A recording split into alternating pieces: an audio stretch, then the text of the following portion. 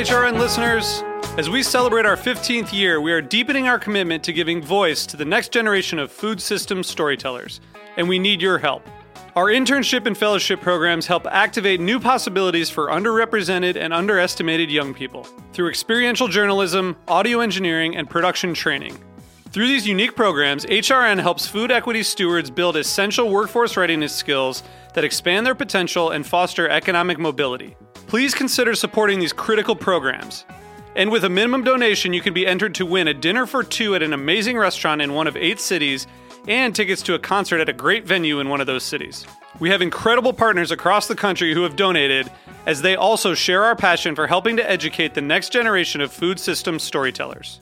Check out heritageradionetwork.org/15 to donate and enter to win today. That's heritageradionetwork.org/15 to donate and enter to win today. And make sure you donate before March 31st. Thank you.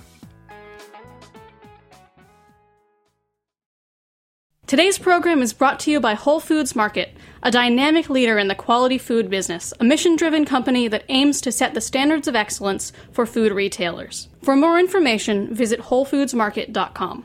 I'm Erin Fairbanks, host of The Farm Report. You're listening to Heritage Radio Network, broadcasting live from Bushwick, Brooklyn. If you like this program, visit heritageradionetwork.org for thousands more.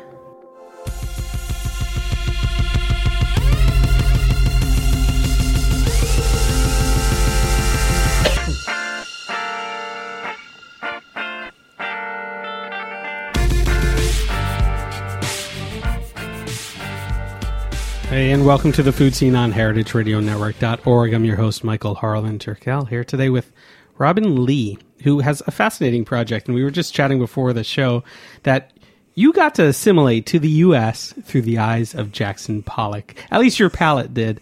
A really cool book called Dinner with Jackson Pollock.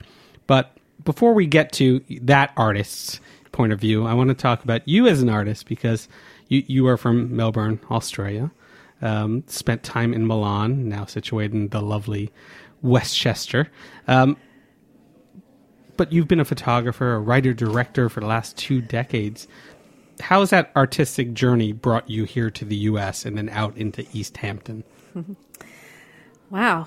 I suppose from a young age I was always interested in, the creative arts. It was not a question of what would be my job, but what creative area I would specialise in. I was lucky enough to be exposed to, great artists in my midst, and had a very strong art program at school. So I really was able to try lots of different things and, crafts, ceramics, metalwork, woodwork, photography, graphic design, painting, and really kind of explore all of those things in a meaningful way from a young age. So Milan was my first stop when I was an 18-year-old. I went there as an assistant to a photographer. A friend from school had told me that his aunt was a famous photographer in Milan. And that just seemed like the ultimate to me. Yeah, I mean, at that age, the allure of travel, too. Yeah. I was 15 when I decided to become a photographer. All I did was just tell my friends about how one day I was going to be this famous photographer, which probably bored them to tears. But ultimately, this friend coughed up this story about his aunt. And I said, I have to meet this aunt. Like, how can I meet her? And ultimately, I did meet her, and I started writing to her, begging her to be her assistant. And after my first year of university in Melbourne, she actually said, listen, my assistant's leaving in 2 months. If you really want to do this, you've got to be here in 2 months. And so I basically got permission to leave university. I begged my parents for the airfare, and I got on a plane. And that was the beginning of this crazy journey, a culinary journey, a journey as a photographer, learning my way on many levels. And culturally, Milan was a closed shop for me. It took many years to really get into the life there, but I found some true soul friends, and that really helped me along the way. Well, I mean, being a teenager, leaving Australia, what did you take with you as far as recipes or foods? Because, immersing yourself into Milan, that's a completely different culture. Did you bring a little of your homeland with you? I feel like I was sort of at that time quite sort of immature in my thinking, and perhaps I still am now, but I kind of was going through a phase of almost rejecting what I had grown up with, and really feeling that Europe was going to give me everything in every possible way, culturally, culinary, creatively. And so what I brought from home, I suppose, was my work ethic. You know, I grew up in a family where it was very important to apply yourself to whatever area you decided to follow. And that served me well in Milan because they work extremely hard. And I ended up living with some Italians, sort of learning the language through them, as well as the sort of the culinary heritage of that area, which was a beautiful experience. Veal shank osso buco. I know that exactly. is, common up there. What are some of the other dishes that you got to learn? Well, listen, I'm obsessed with risotto Milanese there, which I had the very first time in Rome, actually. But, my friend Concetta would cook Sicilian specialties and actually southern specialties. Her parents were bakers, and she grew up in their bakery. So she would come with, the fennel biscotti, and, we'd have them with Vinsanto after dinner. Her boyfriend was from Sardinia, and he would, break out with the liqueurs after dinner too, but all the specialties from his little tiny town in Sardinia. So for me, they taught me everything, and they wouldn't allow me to really help them in the kitchen, except for if I was just doing very basic tasks, because they took it so seriously. It was like a religion. Yeah, I know every Christmas, I think panettone's from Milan. Yes, exactly. And, when that comes in, just the packaging alone, I'm always smitten with how over the top and how ornate it is. But everyone is almost secretive. It's proprietary about how they put their panettone together. Absolutely. You try and get the recipe from Cova in Milan for their panettone, like you'd have to kill about 5 people. It's just that's not possible. No. I love those guarded secrets, though. Which leads us to Jackson Pollock. I mean, you yourself had actually produced a book in Milan about your year of living there, discovering the food fashion, and having a family in what you call a private city. Then you come to the U.S. to really kind of unearth a very private man. I mean, Jackson Pollock was obviously well known around the world as an artist, but his sensitivity and culinary side, wasn't even apparent when you first started this project. Why this leap into someone else's life? Well, it was a leap that almost happened to me, in a sense. I didn't choose it. I went out to Pollock House really out of desperation. When we arrived as a family 4 years ago, I basically left behind 25 years of my career to restart in New York. So I arrived here. I didn't have an agent. I didn't have any clients. I didn't have any creative projects on here. I knew, like a handful of people, and it was a huge shock to my system. And I needed a project, and I needed to be stimulated and excited, and not just concentrating on visas and paperwork and settling my children into school, but to replenish myself and feel like I was refueling. That's what took me out to Pollock House in the first place. And from there, I just started getting more and more involved in the details of the place, and like what the clues were and what the clues of the, these inanimate objects were giving me. And in the pantry, shooting in the pantry, the pots and pans, spoons, to me there were all these like, I don't know, there was like these bits of history that I just wished I had have known what it was like to be there at a dinner party. Who did the talking? Who did they invite? What was the dynamic like between them and their artist friends? Who cooked? Who didn't cook? Who was rude? Who was funny? Who was obscene? I wanted all of that information, but I couldn't get it. But the questions led me to ask the question of the director of the Pollock Centre, Helen Harris, and I said, are there any recipe books where I could look through and maybe there's blots on a page or, markings, drawings, notes that I could deduct that perhaps that's what they ate? And she said, actually, we've got some handwritten recipes by Jackson Pollock and Lee Krasner. And I was just like, astounded. And I said, by Jackson Pollock? And she said, yes. And I said, gosh, could I see them? And she sent them to me. There were 16, and She sent me some scans, and looking at the scans, I thought, gosh, wouldn't it be beautiful to maybe photograph these in their glory, the folds of the paper and really getting the feel for that handwriting. So I came down there with my producer and photographed them and then looked through their recipe books, and that's where we discovered these other countless dozens of recipes stuffed in the backs and fronts of these books. It's amazing. In my head, obviously, the painter that he and both Lee were, with their abstract impressionism, drips of paint everywhere, splattering about. I thought that maybe there'd be recipes scribbled on the back, but no, it seemed like a lot of it was from RXs, prescriptions, doctor's notes. I mean, of all things. Yeah. I suppose when you hear or enjoy a good recipe, you just pick up whatever piece of paper you have available. I mean, I feel like I do that now. Like you're at a dinner party.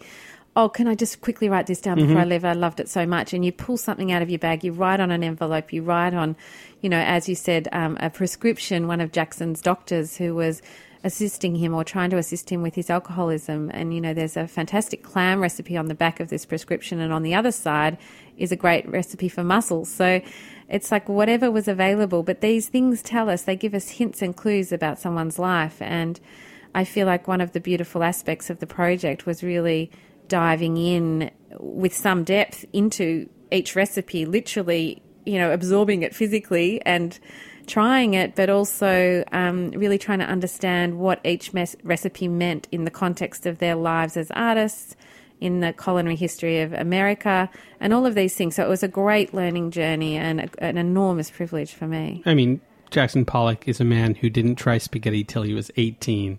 For being what I would assume is worldly, it just seems so odd that his life was so closed to begin with. Yes, exactly. I mean, it's interesting. I would say that his mother was one of the most sort of impressive, industrious and dynamic women that I could possibly imagine, and that she chose not to serve Italian food in her repertoire is interesting because her own handwritten recipe book shows the breadth and passion of her as an artist in the kitchen, and she brought a lot of that to the family table. She'd create these feasts on a nightly basis, and thinking about her life and their life as a family at that time, what she produced was extraordinary. But then coming to New York, following his eldest brother Charles Pollock, Charles also introduced him to his painting teacher Thomas Hart Benton, whose wife Rita was a great chef, or cook, I suppose you'd say, not technically a chef, but a northern Italian woman who was passionate about feeding people and nurturing them. She was very vivacious, and that's where he had his first spaghetti as an 18-year-old. You call East Hampton or Springs, a hamlet of a city out there in Long Island, but really it was almost so theatrical because of the characters that were there. From other artists, to friends that were painters and mentors, Hans Namath, and I mean, there was such culture happening around, and everyone kind of threw that into the mix when we're talking about recipes and food as well. Yes, it is a fascinating place for that reason, and I think that's the reason it still attracts a lot of artists today. And it's, I don't think I've ever been anywhere in the world that's like that you get this, incredible combination of extraordinary ingredients, this wealth of culture, the museums, the private galleries, you've got the parish, you've got, youngsters like Tripoli Patterson in Southampton with his galleries. You've got, these fantastic, dynamic, creative environments and communities. And they had that out there in the 40s and 50s. And there was a lot of recipe swapping, a lot of ingredient swapping, a lot of obsession with their own gardens and what they were producing, fishing, clamming. It was a way of life. And even though we think of it now, I think, as a sort of think of the drama of these characters, one of the things I learnt in the project was there was a lot of just everyday dynamic going on. Hey, I've got some eggplants. Oh, look at this fish. Let's go out and do this together, or have you over for dinner. There was a lot of that. But in the I suppose when we look back at these things, it all just seems so marvelous, doesn't Yeah. it? And so extraordinary. Well, I mean, take the eggplant, for example. Who else slaps an eggplant and says, this is color? Yes. You know, I'm quoting from one of the head notes of the recipe, I think, eggplant Constantinople. Yes. But, you know, that Pollock was obsessed with just the color, the hue, the tone of the eggplant itself, as Yes. well as the fact that he had grew it. Exactly. And I think the landscapes as well, you know, Lee Krasner talked about how passionate he was about the landscapes out there. And as an Australian going in there, in a sense, possibly in a similar way, you know, he came from the West where he didn't see snow on a beach. You know, he didn't see some of the colours and landscapes. And then into this environment in Springs, and the surrounding landscapes, they're very diverse. You know, you get those beautiful sweeping white beaches of East Hampton, and then you get the tiny little bubbling creeks just behind their house. You get, you know, these forests where they would forage for wild ingredients, and then you get, you know, these kind of stark beaches around Louse Point where they did a lot of their fishing and clamming, beach picnics. So it's a fascinating array of visual stimulation and opportunity, I think, for an artist, and I think it's very much still like that today. I mean, reflected in the work. No wonder there are painting titles like Enchanted Forest and Sounds in the Grass. I mean, it was all around him. Exactly. The Accabonac Creek series was one of the first series he produced there, and Accabonac Creek was directly at the base of their property and is an ever-changing tidal creek, which sometimes is smelly and muddy and horrible, and other times is just like this sort of beautiful oasis of calm with all the marshland grasses around. It's a very changing visual experience being there at different times of the day even. So you can see how stimulating that was, not just to go and clam there, but just to be in that environment. And, you know, the work reflects that. We're going to take a quick break, and when we come back, we're going to do a little more foraging with Jackson Pollock via Robyn Lee. You've been listening to The Food Scene on heritageradionetwork.org. We'll be right back.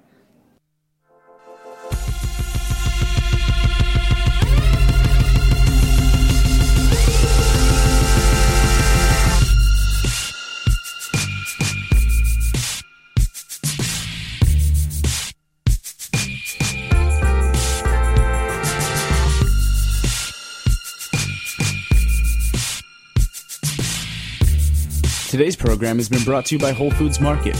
Washed rind cheeses are a fairly recent addition to the repertoires of artisanal cheesemakers in the United States. These cheeses tend to be stinkier than other types and are often high on the lists of connoisseurs. Now, Whole Foods Market has come up with one of their own. A raw cow's milk cheese made by Sprout Creek Farm in Poughkeepsie, New York, is washed with 6 Point Ale from Bread Hook, Brooklyn. The beige, sticky rind deepens in color as it ages. The satiny ivory cheese within is mellow, with a sweetly tangy bite and a grassy aroma. The current version features 6 Point Diesel, which is in limited supply, so stop by and pick up some before it's gone. And Point of Origin cheese is sold exclusively at Whole Foods Market in New York, Northern New Jersey, and Connecticut. For more information, visit WholeFoodsMarket.com.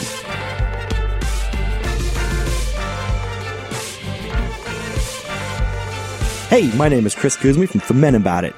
My favorite food is liquid bread, and you're listening to heritageradionetwork.org. Hey, and welcome back to The Food Scene on heritageradionetwork.org. I'm your host, Michael Harlan-Turkel, here again today with Robyn Lee of Dinner with Pollock. Jackson Pollock, that is. Like, I kept on writing Pollock as if he were a fish when I was putting my notes down. I'm like, you know. That's interesting. Yeah. Very interesting. That's a blending food with art there. Your introduction to Jackson Pollock's cuisine, or his food, his recipes, was through cornmeal, something that you weren't even familiar with as an Australian. Tell me about that recipe and, you know, that flavor profile. Well, I mean, as an Australian coming over here, there were quite a few recipes that I'd never tried before, and one of them was what we call in the book cross-country Johnny cakes, which they love to cook up and sort of drizzle in, you know, maple syrup, butter, a side of bacon or whatever. And Jackson and his eldest brother Charles lived on Johnny cakes as they crossed the country from New York to California to visit their mother. And they basically would they bought a huge sack of this cornmeal and would make up the Johnny cakes along the way, and then just whatever they could afford to buy, that was readily available and cheap, they would sort of tack onto their meals. But I think it's a beautiful recipe because to me, it helped me understand the story of the two brothers. Jackson didn't come from a vacuum, and I think, unfortunately, and historically, people sort of think of him as almost coming out of nowhere, that, perhaps his family wasn't particularly interesting. But in fact, one of the things that became very, very clear was his family were a fascinating, industrious, hardworking, talented group of people who were extremely open-minded for that time, and gave these boys opportunities that, would have been unheard of, I think, in this day, if you had 5 boys living out in the West with no money. Like, you wouldn't encourage them to be artists. I can't think of many people who would do that. And, here were these parents who were supporting that, who lived on the land. His father was a farmer. And, you see the influence of the eldest brother, Charles, and what he brought to the younger brothers in terms of, the creative influence, but also in terms of the support and bringing Jackson encouraging him to come to New York, introducing him to the right people who then introduced him to all of these new culinary experiences, but a real dynamic and exchange. Now, one of the things that I'm excited to see is that the Peggy Guggenheim collection in Venice is about to open a major retrospective of Charles Pollock's work, and I know this is completely off topic, it's not food related, but it will show Jackson's work and Charles's side by side for the first time. And, they shared a lot together, and I'm really glad that will be happening. No, I mean, seeing all these recipes side by too, what Stella, gave to the family and how other people interjected, it's fun to see, Jackson Pollock's interpretation of these outside influences and, a stimuli. Baking, bread, both apple pies, he became obsessed in this way that he actually had award-winning apple pies. Tell me about this recipe. So his apple pie became very famous in Springs because it won first prize at the local Fisherman's Fair at Ashwa Hall. And by the following year, people were already bidding ahead of time to see if they could buy the special pie. His mother was a great baker. She had actually over almost 100 recipes, dessert recipes, and countless other bread recipes in her book. And I think he really learnt that and was influenced by her passion for baking. And so he really it was very defined in their kitchen. So he was the baker. Lee was sort of more a general kind of cook. And the apple pie was kind of symbolic, I think, of his passion for baking. He did breads, he did pancakes, he loved anything that was really around those baking recipes. And I think one of the surprises of the project was that was the case. And people are, surprised when they hear it because we think of Jackson as being this wild man. And yet, even in recent studies of his work, they've seen that actually there was an absolute methodical approach to the canvas, and that there was almost like a sort of an underpainting of structure that showed and supported his own quotes. In his lifetime, he said, he denies the accident, and that, for him, there was very much an approach that was not a wild flicking of paint, but he knew exactly where it would land. And I think when you think about it in that way, the baking makes a lot of sense. Because to me, it's an art of precision. It's almost a science. Yeah, and patience, but in that patience, it's because you have a foundation. You have those technical skills already so that you can actually begin to be creative. Yes. So it just seems like, baking fit into his mode of thought because, you can get this core structure of something down and then you can start tweaking and playing. But there's nothing more basic than a beautiful apple pie. So once he could master that, then he could, expand his repertoire. Exactly. Stella's potato pancakes. We come back to this idea of Pollock's family not being the wealthiest, but being very industrious and very smart with what they have. Long Island's bumper crop of potatoes is legendary. People overwinter those, and they go throughout the whole year. So it's just fun to see that, she not only understood that aspect of it, but read M.S.K. Fisher and, interjected these renowned food writers into her very standard recipes. Yes, exactly. And, some of the recipe books in their collection I think are very telling. They had the James Beard, fish cookery book. They had several books that were given to them by friends around themes of nutrition, what to put into your body, smoothies, almost like juice fast type recipes. Like raw food diet. Yes. Ahead of the curve. It's kind of amazing. And I think, this came from the belief that one of their advisors instilled in them too, that Jackson's alcoholism could be cured through food. And I think it's a very poignant story that, they did try very hard to cure his alcoholism. And one person, Mark Grant, his name was, gave them the impression that if they followed religiously a diet that he gave them, which, and also had these regular protein drinks and salt baths, that he would be cured.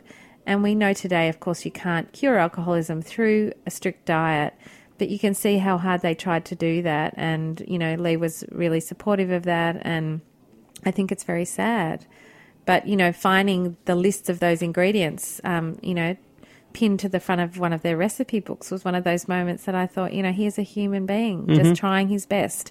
We know the wild stories about them, but I don't know that it's commonly known that, there was this attempt to really get himself together, and several attempts over a long period of time. Yeah, and, obviously he celebrated life. And I'm not just talking about the drinking aspect, but, beach picnics with, who was it, Lucia Wilcox. So there was a very, much more humanistic side than I think we all see as this madman painter artist type. I mean, he was a very serene person, and he just kept on trying to have that serenity now, and it really shows itself in this book and these recipes. Yes, and he was very joyous. He was almost childlike, I think, in his enthusiasm for ingredients. John and Josephine Little's daughter, Abigail, wrote this lovely long letter to me during my research phase, remembering when Jackson burst in through their kitchen door with the first fresh strawberries from Amagansett, and his enthusiasm and passion for these ingredients, and his embarrassment that he couldn't afford to buy more for them. So, there's beautiful stories about, love of nature and ingredients, and a real respect for that. Let's talk about July 3rd, because this is great that people can actually participate in this love of not only Jackson Pollock, but, the land in which he held so dear. You're actually doing a brunch at the Pollock Krasner House and Study Center in East Hampton. Actually, it's not there. It's at Art Hamptons. At Art Hamptons. As part of the Art Hamptons event. They're hosting this gorgeous luncheon, brunchin, with the recipes from the book, and the proceeds will go to Pollock House. It's going to be a real celebration of those recipes using the local ingredients, which I think is fantastic. And a local chef there, Chef Colette, will be preparing that meal, and there'll be a signed book for everyone. So it'll be a special day, and we hope you can come. Yeah, and another place that this book and you yourself are traveling, which is really cool. It's the U.S. Pavilion in Milan. You get to go back to Milan, but you're bringing Chef Mark Ladner with you to create a large spread of Jackson Pollock delights. Yes, so, the US Pavilion is also sort of, I suppose, partnering with the James Beard Foundation, and they're creating this beautiful pop-up restaurant in central Milan in a historic building where they'll be hosting a series of food events, and the first official event of the program will be this event with the recipes, and Mark Ladner has been invited by the US Pavilion to come over and interpret those recipes. So I was lucky enough to spend some time with Mark showing him around, some of Jackson's favourite, fishing places and clamming places, and his house and studio recently in Springs. I only hope Long Island clam pie makes it to Milan. I hope it does too, because I loved it. Yeah. I don't love shellfish, but I loved that. Or maybe some meatloaf and mustard, but that's more of Stella's repertoire. Yes, exactly. As you can tell, I'm already obsessed with this book. It's not only a fantastic portrait of, an artist, but someone who really taught themselves about the world and mediums through food and the land that, they can forage and farm and fish from. So it's so endearing. And if you need to see that softer side of Pollock, it's certainly in this book. It's quite an accomplishment. Thank you. So go out and buy Dinner with Jackson Pollock, Recipes, Art and Nature. Just came out by Ozaline. Thank you, Robyn Lee, so much for being on the show. And stop by, Art Hamptons or Milan. She'll be cooking up a storm there. Thank you, Michael. You've been listening to The Food Scene on heritageradionetwork.org. I'm your host, Michael Harlan Turkel. Hoping to have you back here next Tuesday at 3. Cheers.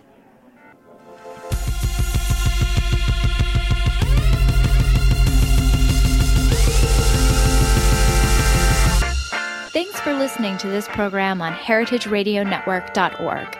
You can find all of our archived programs on our website or as podcasts in the iTunes Store by searching Heritage Radio Network.